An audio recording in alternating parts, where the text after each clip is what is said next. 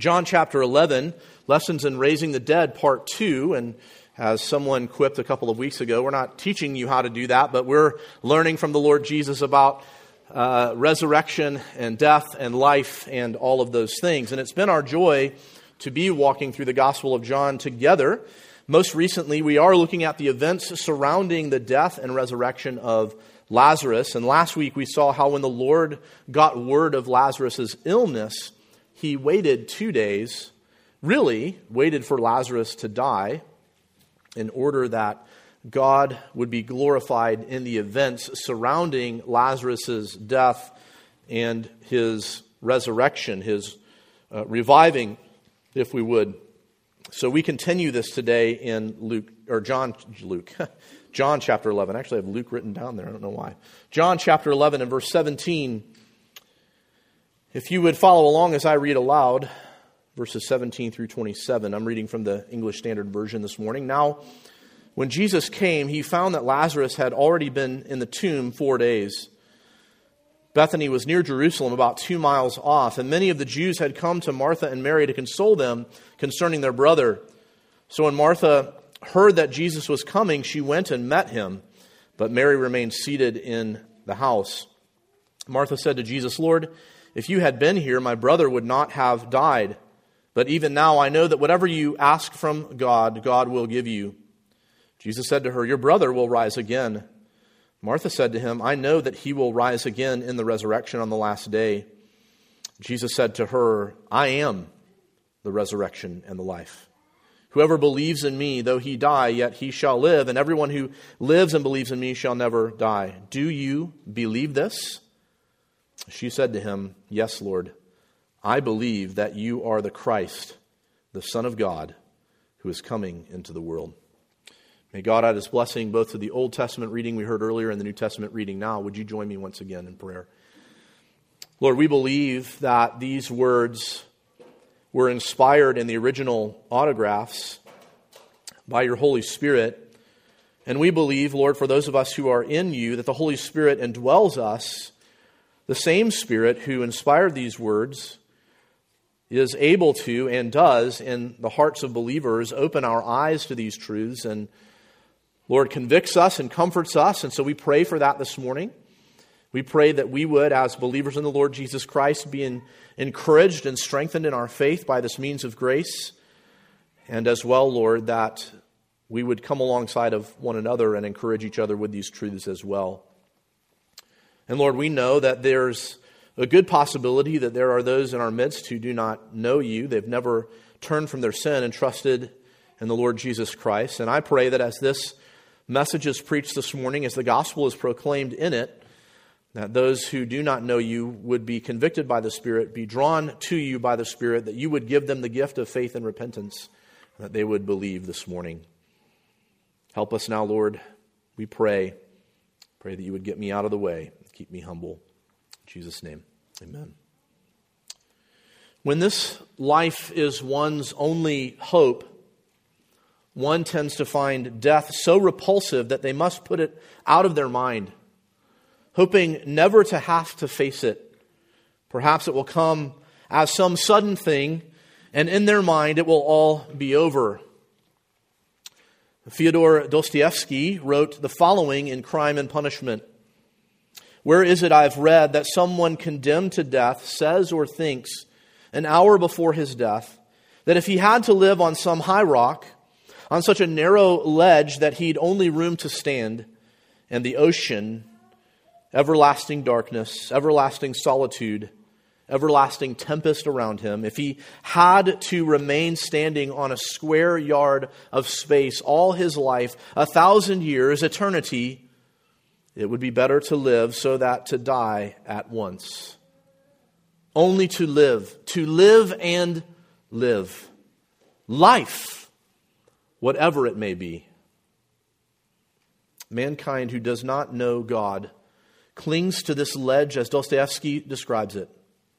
Whatever the little sliver of life is, they cling to it with all their might, and this is life in face of certain death.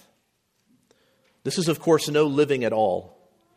And it is mainly tucked away in the mind of the fool who says there is no God because he does not want to face it. But Jesus says, though one may die, if they believe in him, they will what? Live. They will live. In another place he says he brings life, and at that it is an abundant life. So it is with conviction and faith that the believer lives a full life, not denying death, but welcoming death as the doorway to life in the fullest sense, when they will be in the presence of God forever. It is, as our main point says this morning, to hope in Christ is not to believe that death will not occur, but that God promises resurrection life for those who are united to Christ. You can find that main point written for you on the back of your worship folder. If you're tuning in to the live stream this morning from FBC, it should have been emailed to you. But the main point again, to hope in Christ is not to believe that death will not occur, but that God promises resurrection life for those who are united to Christ. And we understand that resurrection life in a couple of different ways, do we not? We understand that first and foremost in this life now as that resurrection of spiritual life, because we are born spiritually dead. Something that Jesus references here in this text as he speaks with Martha.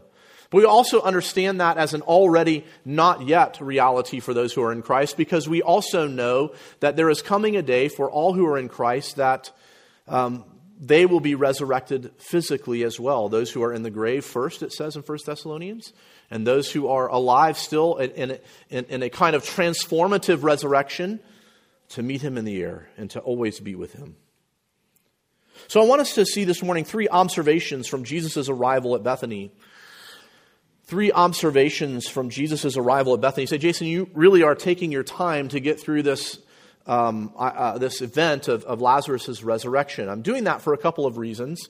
It is strategic because I will be gone for the next 2 Sundays, and we will get to Palm Sunday when Jesus does resurrect Lazarus from the dead. And what a perfect Palm Sunday sermon to look at Lazarus' resurrection, a reviving. He dies again, to then look at the Lord Jesus' resurrection the following Sunday. But I do want us to see the other reason is this. I want us to see some very specific things in these pages that we may miss if we go too quickly through it. So today we see these 3 observations. Number 1, the scenario surrounding Lazarus' grave. Look at verses 17 through 20 once again with me. Now, when Jesus came, he found that Lazarus had already been in the tomb 4 days. Bethany was near Jerusalem, about 2 miles off, and many of the Jews had come to Martha and Mary to console them concerning their brother. So when Martha heard that Jesus was coming, she went and met him, but Mary remained seated in the house. So why does John give us these details? It is a narrative, and so we understand the style of writing that John is doing here. He has given us the details because it is a narrative, but if we believe that all Scripture is God-breathed and useful for training in righteousness, for rebuke, for correction, etc., what is the purpose of this? Let's ponder some details here for a bit. John tells us that by the time Jesus and the disciples arrive, Lazarus has been dead and in the tomb for 4 days. And we heard from Numbers this morning, one of the reasons for that is because anyone who is touching a dead body is considered unclean. They must go through a purifying ritual in order to be clean once again. And so if they wanted to participate in any sort of mourning for Lazarus, they would need to get the body into the grave as quickly as possible. As Andreas Kostenberger reports, later Jewish sources attest that rabbinic belief that the death was irrevocable 3 days after a person had died. And so there was some possible religious, perhaps not sound, but some religious reasons behind it as well. And so Lazarus is in the grave. He has been in the grave 4 days by the time that Jesus arrives. And so there is a time of mourning, and these people want to be able to participate in that. We notice that the surrounding region of friends and family have already been notified, and they are there mourning with Mary and Martha. The practice of mourning death was typically a longer process than ours, at least in the sense of formally. We know that if a loved one passes away, we mourn their death for many years, perhaps never getting over that to some degree or another. But in the sense of formal mourning, there was a a process to it, a longer process in that sense. So again, thinking of what Kostenberger reports, he says the Talmud prescribes 7 days of deep mourning and 30 days of light mourning. So we understand that there is a 7-day period of what we would typically do in one day. And some of that was for sure for those who had touched the dead body to be able to be purified, to be able to mourn with them. But then we also see this longer length of time, this 30 days of lighter mourning that would occur in this time period. And so we understand the context of this.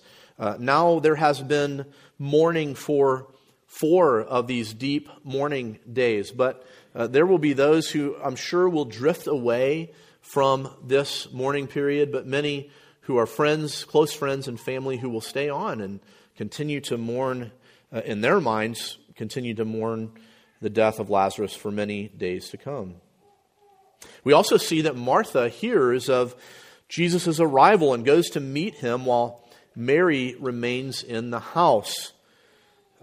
Church Father John Chrysostom assumes that Mary is the more confident of the two, Martha the weaker of faith, and so therefore Mary remains in the house because she trusts in what Jesus can do or could do, and Martha is weaker in faith. But I think we see some fortitude of Martha's faith here. I think it actually becomes part and parcel of this main event that we're looking at today. This main point. John seems to use these elements of narrative to let us know that Lazarus is dead. That he is in the grave. This isn't some sort of a faked death. And therefore, this resurrection, this reviving that Jesus does of Lazarus from the dead is not able to be faked either. One thing that is certain of all humanity is death. For it has been appointed for each man once to die, and then what? The judgment. There are no doubt surprising deaths. Deaths that are a shock to us. They take us by surprise. But death, ultimately, no matter how it comes, is no surprise in the end, because all who are in Adam have this same fate, if you will. All who are in Adam will die. Romans 5:12-14. Therefore, just as sin came into the world through one man, and death through sin, and so death spread to all men because all sinned. For sin indeed was in the world before the law was given, but sin is not counted where there is no law. And just to pause for a moment and once again explains this, Paul is not saying that sin is not counted in any sense when there is no law. He's saying there is no law there to hold accountable. But what is there to hold accountable? To prove that every man is a sinner. Yet, this is why that yet is so important. Even though there was no way for sin to be counted according to the law, yet death reigned from Adam to Moses, from the beginning, from the fall to the time of the law. How is there proof that sin exists in the world? That all men are in Adam? Because death reigns.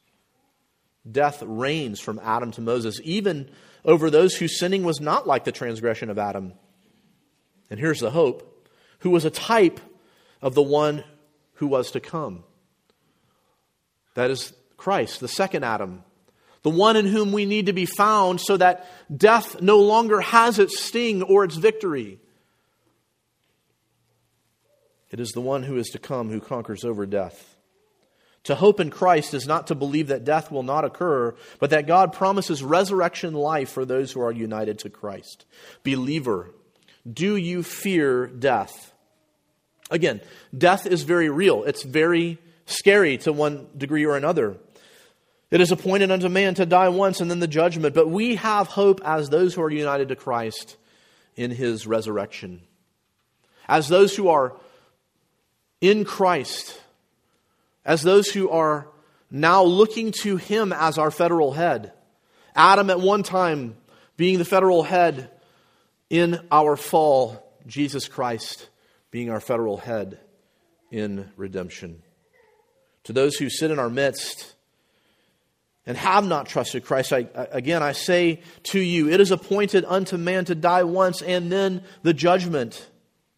There is one chance, and it is in this life before death. Death is imminent. Are you like the one in Dostoevsky's illustration who was just clinging to some patch of small land because that is better than perceiving of death or considering death? You would rather have the square foot of property and say life, life, life while ignoring death. And death this morning is staring you in the face as we come to this tomb of Lazarus, and he has been dead for 4 days. My call to you this morning is turn from your sin and trust Christ. Well, we see here in this passage as Martha runs to greet Jesus, we see her faith. It may not be a faith that is complete, in that she does not understand all of what Jesus is on earth to do, but she does have faith in God's word. This is, I hope, a real encouragement to you this morning, dear ones, as you are those who are here in Christ. I hope that as you hear of Martha's faith, that you'll be encouraged. The faith of Martha in verses 21 through 24 as our second point. Look at verse 21 again with me. Martha said to Jesus, "Lord, if you had been here, my brother would not have died." What is the first thing we see about Martha's faith? She believes that if Jesus had been there, her brother would not have died. Why does she believe this? Because she has at least heard, if not also witnessed, the healing of those who were ill, the healing of those who had been sick. And we get a look at how far her belief goes when she states that she knows if Jesus asks anything of the Father, he will do it.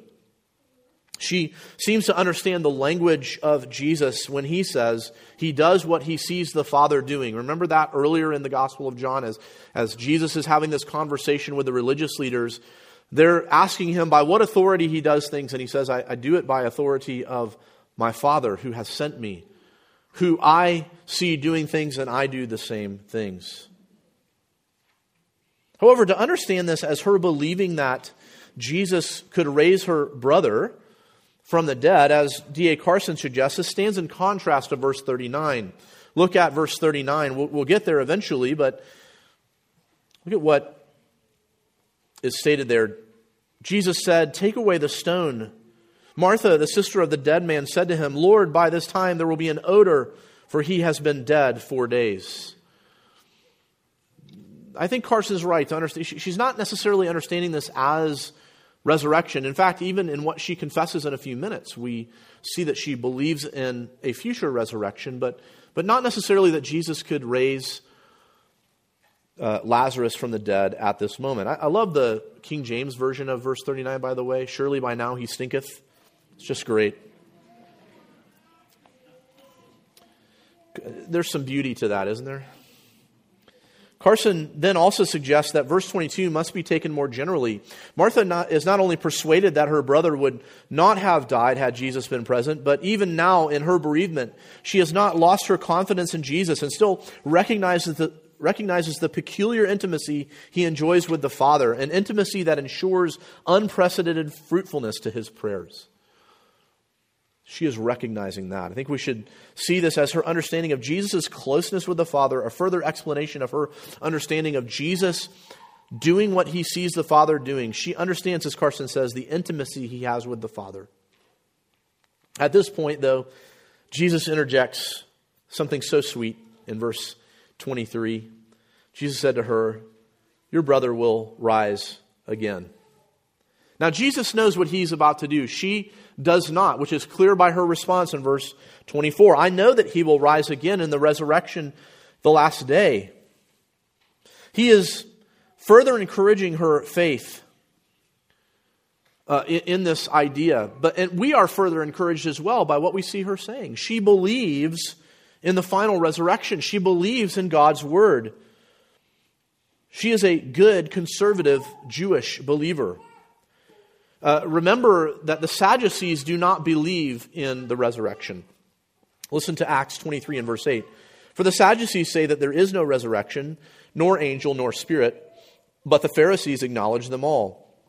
The Pharisees were the religious conservatives of the day. They were legalists. They did not understand Jesus' message. They were just as guilty in putting Jesus on the cross as anyone else in their day, but they were conservative. They did believe in the resurrection.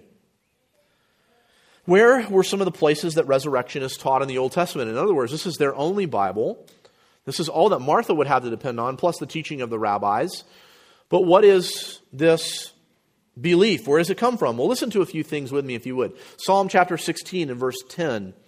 For you will not abandon my soul to Sheol, or let your Holy One see corruption. This is a messianic psalm. And it is one that Peter recalls in his sermon in Acts chapter 2, stating that this cannot be David who wrote the psalm. It cannot be speaking of David because they know where David's body is. They can go point to the grave where David's body is. So Peter says this must be speaking of Christ in Acts chapter 2. So it's messianic in nature, that God will not allow his body, the Messiah's body, to see corruption. We also see instances of resurrection in the Old Testament. Elijah raises a young boy in 1 Kings chapter 17, and Elisha, his protege, in 2 Kings chapter 4. As a good Jewish woman, Martha would have known of these instances, but as best we could tell, she has not witnessed a resurrection. She understands that these kinds of miracles, what Elijah and Elisha do, are very specific for a very specific time. There are only periods of time like this throughout the Old Testament where there seems to be these sort of eruptions of sign gifts and miracles. However, she would have also been familiar with Daniel's words in Daniel 12 and verse 2. Listen to what it says there. And many of those who sleep in the dust of the earth shall awake, some to everlasting life and some to shame and everlasting contempt. Therefore, she understands that there is a final resurrection that is yet to come. She understands Daniel's words as words that will come into fulfillment later on. So we should not minimize the faith of Martha, nor discount her interactions here with Jesus. As I mentioned last week, the place of women in this world in the time of Jesus would be minimal. They were not regarded as worthy of being heard or taught, and yet they would have been instructed. And we see Mary sitting at the feet of Jesus, listening to him teach, about which Martha complains. But Jesus states to Martha that one thing is necessary. As Martha is busy about the house, and Mary is sitting at his feet in that event when that occurs, Jesus says, Martha, Martha, one thing is necessary. Mary has chosen the good portion, which will not be taken away from her. What is the one thing? What is the good portion? It is for her, even as a woman, to sit at the feet of Jesus and learn from him. Here we see that Martha has faith, and she too has learned. And lest you misunderstand my even as a woman, I don't mean that in a derogatory sense. I'm meaning it in the sense of how they would have thought of it back then. And here we see Martha has faith. She too has learned, and what we will see is that she is learning right now, as it were, at the feet of Jesus. For all of us, we should not be satisfied with a simple faith. In fact, I would argue that such argumentation or such verbiage misunderstands what the Lord is calling us to in his word. Faith in Christ actually drives us to want deeper understanding for the sake of growth, yes, but also for the sake of worship. Do not be afraid of deep understanding that leads to the strengthening of our faith. By the way, side note, this morning we're going to start a Sunday school Equip Hour class on the Trinity. It will be hard. We're going to meet in here, by the way, just so you know if you're planning on coming, and I hope you do. It will be difficult. It will be things we have to wrestle with in the scriptures and theology as we distill things from the Scriptures. We do not need to be afraid of deep understanding that leads to the strengthening of our faith, that leads to greater worship. What does it mean to sit at the feet of Jesus and learn, but to sit at His feet and also worship Him? And let me say particularly to the women of our congregation, I want to encourage you to pursue the study of Scripture and theology. The good portion is not always to serve as Martha does, though there is beauty and godliness in that. Not that women are the only ones to serve, but the good portion is to sit at the feet of Jesus, to learn the theology of the Bible, and to not just do it for the sake of head knowledge, but for the sake of worshiping our triune, glorious, gracious, and merciful God. We must study the deep things of God's Word and to grow in that, so that we deepen our faith, yes, to be strengthened in our faith, but to grow in love and worship of the God who has shown love to us through His Son. Again, for those who sit in our midst and have not bowed the knee to Jesus, a day is coming where it will be too late. Don't misunderstand me. You will bow your knee to Him, but it will be too late. It will be out of compulsion rather than out of repentance and love, out of grace and mercy. My call to you is to turn from your sin and trust in Christ today. Well, though Martha has spoken truth concerning the final resurrection, Jesus has more for her to learn, and she now proverbially sits at His feet, which is what we see in our third and final point, the instruction from Jesus and the confession of Martha. Jesus takes her right theology and applies it to Himself. Look at verse 25. Actually, just to remind us, look at verse 24. Martha said to Him, I know that he, that is Lazarus, will rise again in the resurrection on the last day. Jesus said to her, I am the resurrection and the life. Here's another one of these I am statements from the Lord Jesus, a statement that ties Him to the name Yahweh in the Old Testament, the name for God that Israel would have known God by. Jesus is unafraid to say that He and the Father are one, both in essence and in activity, in John chapter 10 and verse 30. And here He says once again, I am. And not that any of the rest of the I am statements are insignificant. They sometimes are shrouded in metaphor, though. I am the door, I am the bread. He'll say later, I am the vine. But here He says, I am the ever-existing one.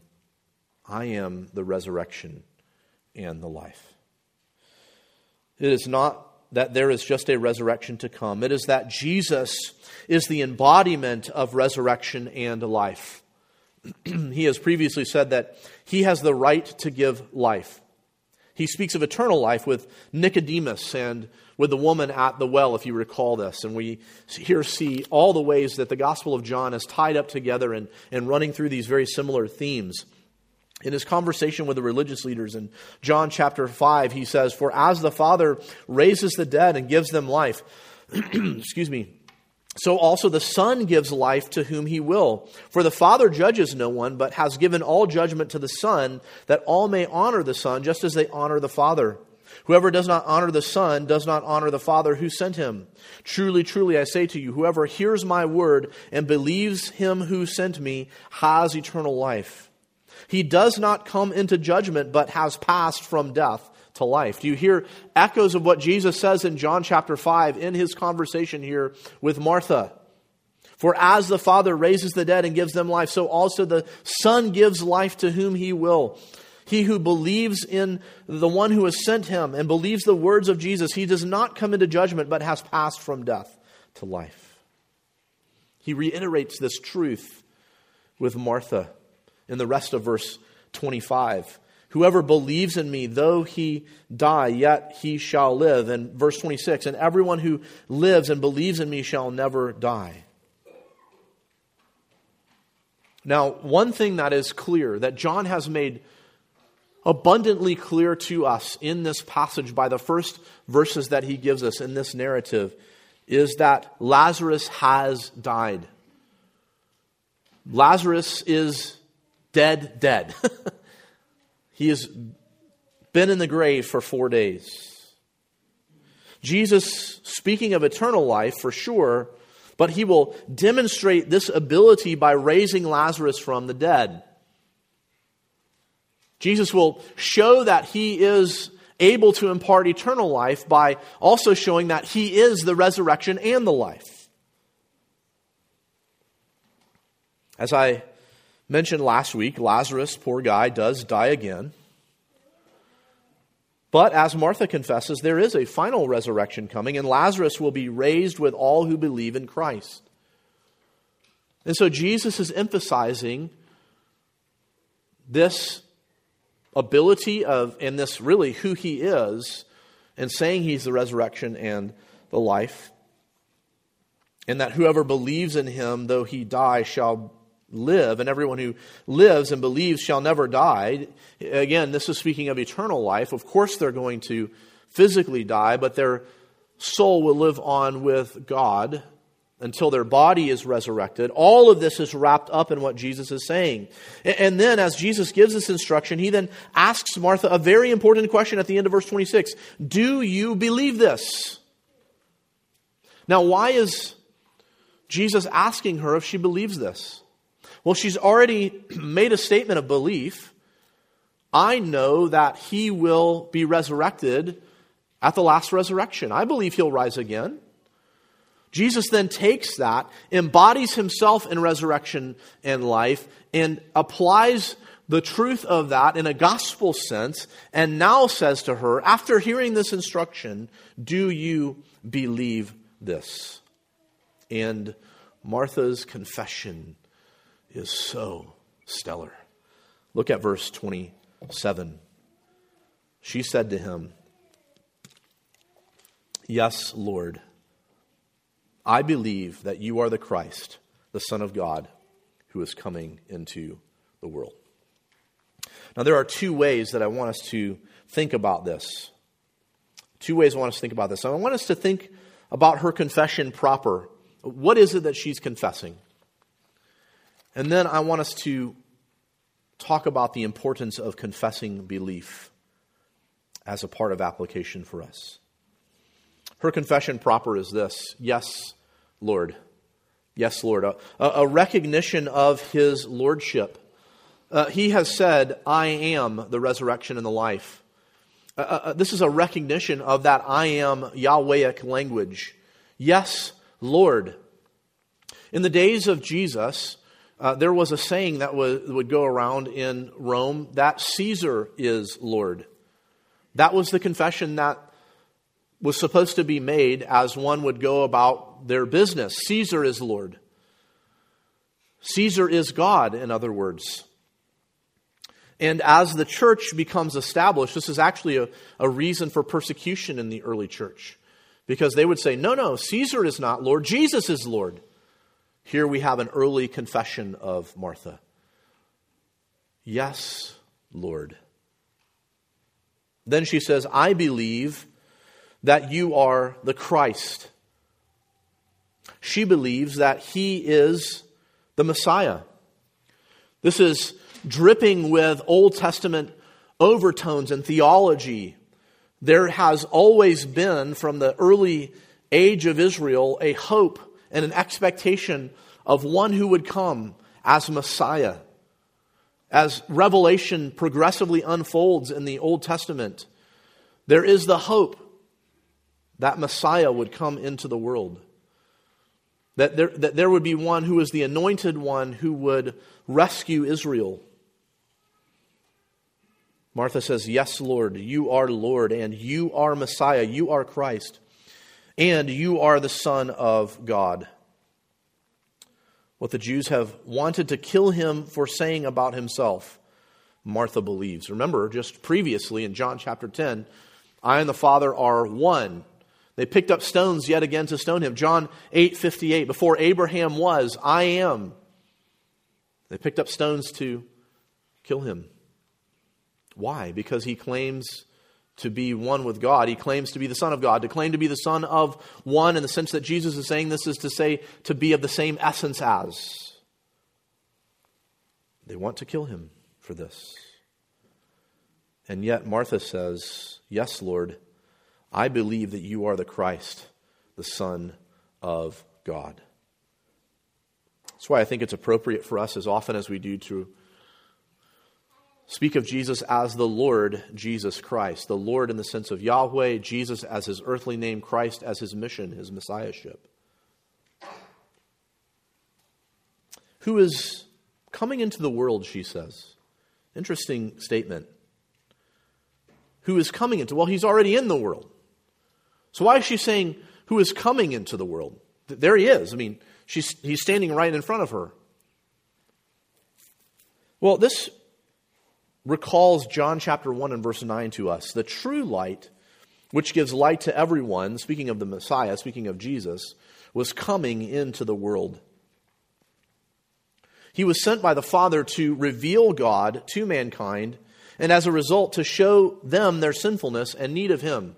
Jesus is the light who is coming into the world. And I think that perhaps Martha is even saying here, you are coming into the world, you're shedding light upon who you are and helping me understand and see more of who you are.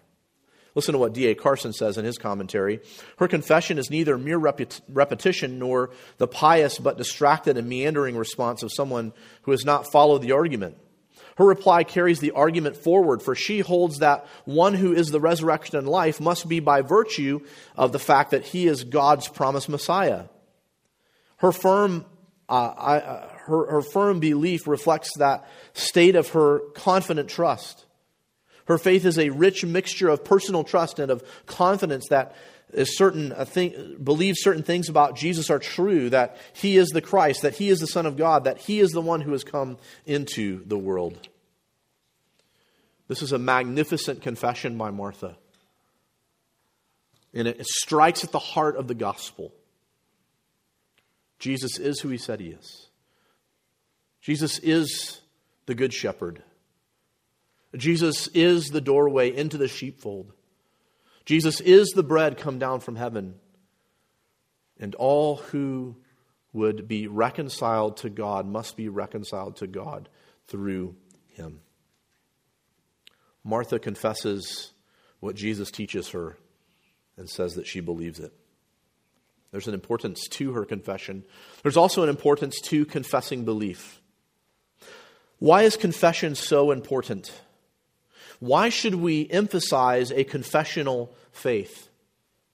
Why do I or another elder pray a part of what we confess every Sunday morning?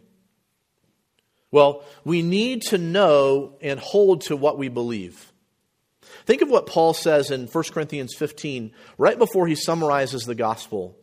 He says, "Now I would remind you, brothers, of the gospel I preached to you, which you received," listen to what he says, "in which you stand, and by which you are being saved, if you hold fast to the word I preached to you, unless you believed in vain."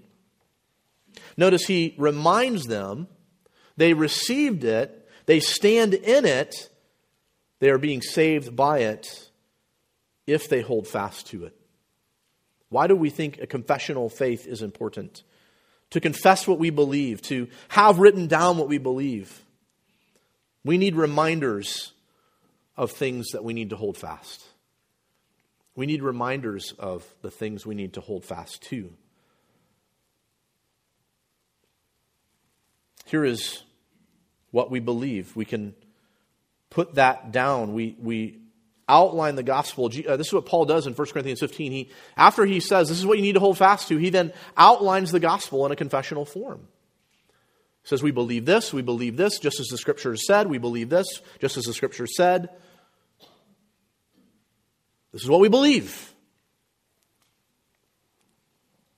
We think of the need of confessions for things we need to hold fast to. We think of the need of confessions because of heresy. Think of the Nicene Creed and later the Chalcedonian Creed. They were crafted because of heresy concerning the deity of Christ and the Holy Spirit. And so the church comes along and says, this is what we believe, not because we have decided it, but because this is what God's Word says, and we need to distill these truths down so that we can understand and hold fast to what we believe. Dr. Bob Gonzalez writes this: a creed or a confession of faith is the church's doctrinal standard in written form, identifying and expounding those doctrines of Scripture that are essential for salvation, as well as those doctrines of Scripture that are necessary for the church's spiritual well-being, end quote. Now, as we talk about Martha's confession of her faith, obviously that's a part of Scripture. But even as we think about distilling down these truths and how important that is, it's necessary to say a confession does not stand over the Scripture, but is derived from Scripture and is essential for believers in order to understand what it is we believe and to publicly confess that belief in structural form. There are lots of places in Scripture where we find that. And we too are to take those truths and to distill them down and say, this is what we believe. This is part of instruction. Even as we see Jesus instructing Martha, part of our instruction is, as we learn from the Scriptures, to be able to say, this is what we believe. Clearly, what we see Martha doing here is confessing as she learns more about who Jesus is. She is putting together from what she has witnessed and what Jesus has told her here, something that is essential for us to confess as well, which is Jesus, the Christ, is the Lord. He is the Son of God who has come into the world and is the light of men. So to those of us this morning who sit here, I want to ask, do we believe that? Is it something that we believe at a point in time, or is it something that we hold to? We don't cling to a small piece of real estate on the edge of a cliff with the ocean rushing around us, just clinging to life, not thinking about death. No, we cling to the Lord of the universe.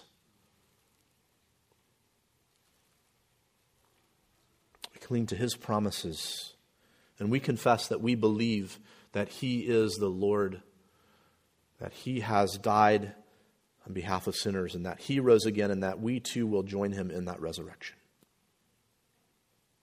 The light He shines is that which sheds light on God and man. Who are we? We are sinners in need of redemption. Who is He? He is the resurrection and the life. If you've not trusted that, my call to you, my plea to you is to turn from your sin and trust in Christ, who is the Lord. He is the Son of God. He is the resurrection and the life. If you are one who confesses Him as Lord, are you continuing to trust Him and continuing to learn about Him and love Him and grow in your devotion and worship of Him? Are you walking with others in this local assembly and pointing them to the truth of the Scriptures that we confess, saying, brothers and sisters, do not forget the faith that was delivered once for all that we confess as our faith? Which doesn't say, look to the confession. To confess it says, look to Christ. Look to the Christ of Scripture. Know Him. Grow in your faith. Walk with Him daily. Love Him. Worship Him. Because He is who He says He is. If you're struggling, would you please come and see me or one of the elders? We would love to encourage you in that walk. If you're one who is not sure that you know the Lord, please come and speak with me or someone else here. Please, please, please. We want you to know what it means to be in Christ. Would you join me in prayer?